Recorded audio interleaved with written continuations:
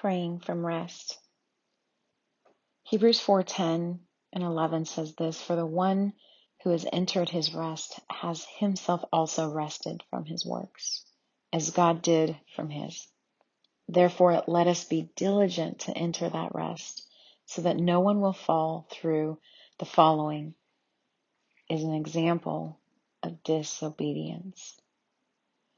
Adam and Eve's labor to create fig leaf garments to cover their shame represents mankind's very first religious work. Cain's rejected offering was the second, and that rejection led to the first murderous rage.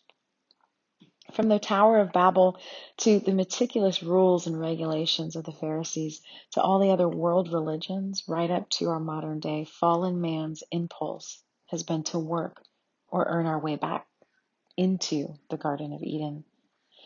The coming of the Son of God to earth revealed that the Father had a very different plan for restoring us to his fellowship and blessings, one which would require nothing from us except the humility to recognize that we had nothing to contribute to our redemption, that our best attempts at righteousness were disgusting, smelly rags, and that all we could do is receive, enjoy, and share his blessing with others. The writer of Hebrews compared this to God resting on day 7 after 6 days of creation work. And those who refuse to rest are compared to those Israelites who refused, through fear, to enter the promised land. We are exhorted to be extra sure, to be diligent, that we too have rested from our futile work. Such diligence is necessary because it's so easy to slip back into works mode. We're surrounded by well-meaning people who try to make us afraid that we're not doing enough to earn or qualify for God's favor. Don't do it. Remain at rest. Pray from that position of rest. You know, at Yoga Faith, we talk about postures meaning something. And on our back, supinated, is a posture of rest, yes. But it can also be a posture of pure exhaustion. You know, when I started living from a place of rest, my whole life changed. It wasn't about a Sabbath day, one day out of the week. It was about living from a Sabbath heart and having a Sabbath lifestyle. When I stopped striving, my ministry, my relationships, everything exploded and became more and more blessed. You see, when we rest, God goes to work. When we're constantly striving and we're working, I feel like that is when God rests.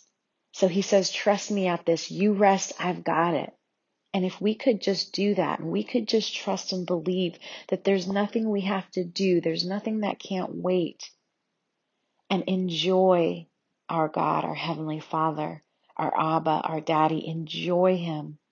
Enjoy the blessed life that he's given us. Enjoy our family. Be present. That's when our life can completely change. When we stop striving.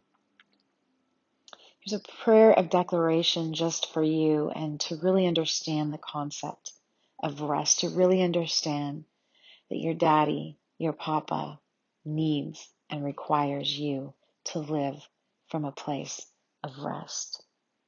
Father, I recognize and accept that I have nothing to contribute to my redemption. Forgive me for ever trying to sow fig leaves, to cover my shame or build my own tower back to you. I repent of trying to work or earn my way back into the garden of your presence and to the sweetness of your fellowship. Today I cease from my futile efforts to merit or qualify for your acceptance and favor. I recognize that I have nothing to contribute to my own redemption. Instead, I choose rest. I rest wholly and completely in the finished work of Jesus. I celebrate it. I accept and receive restoration to the full fellowship of your presence and a good life in the land of promise.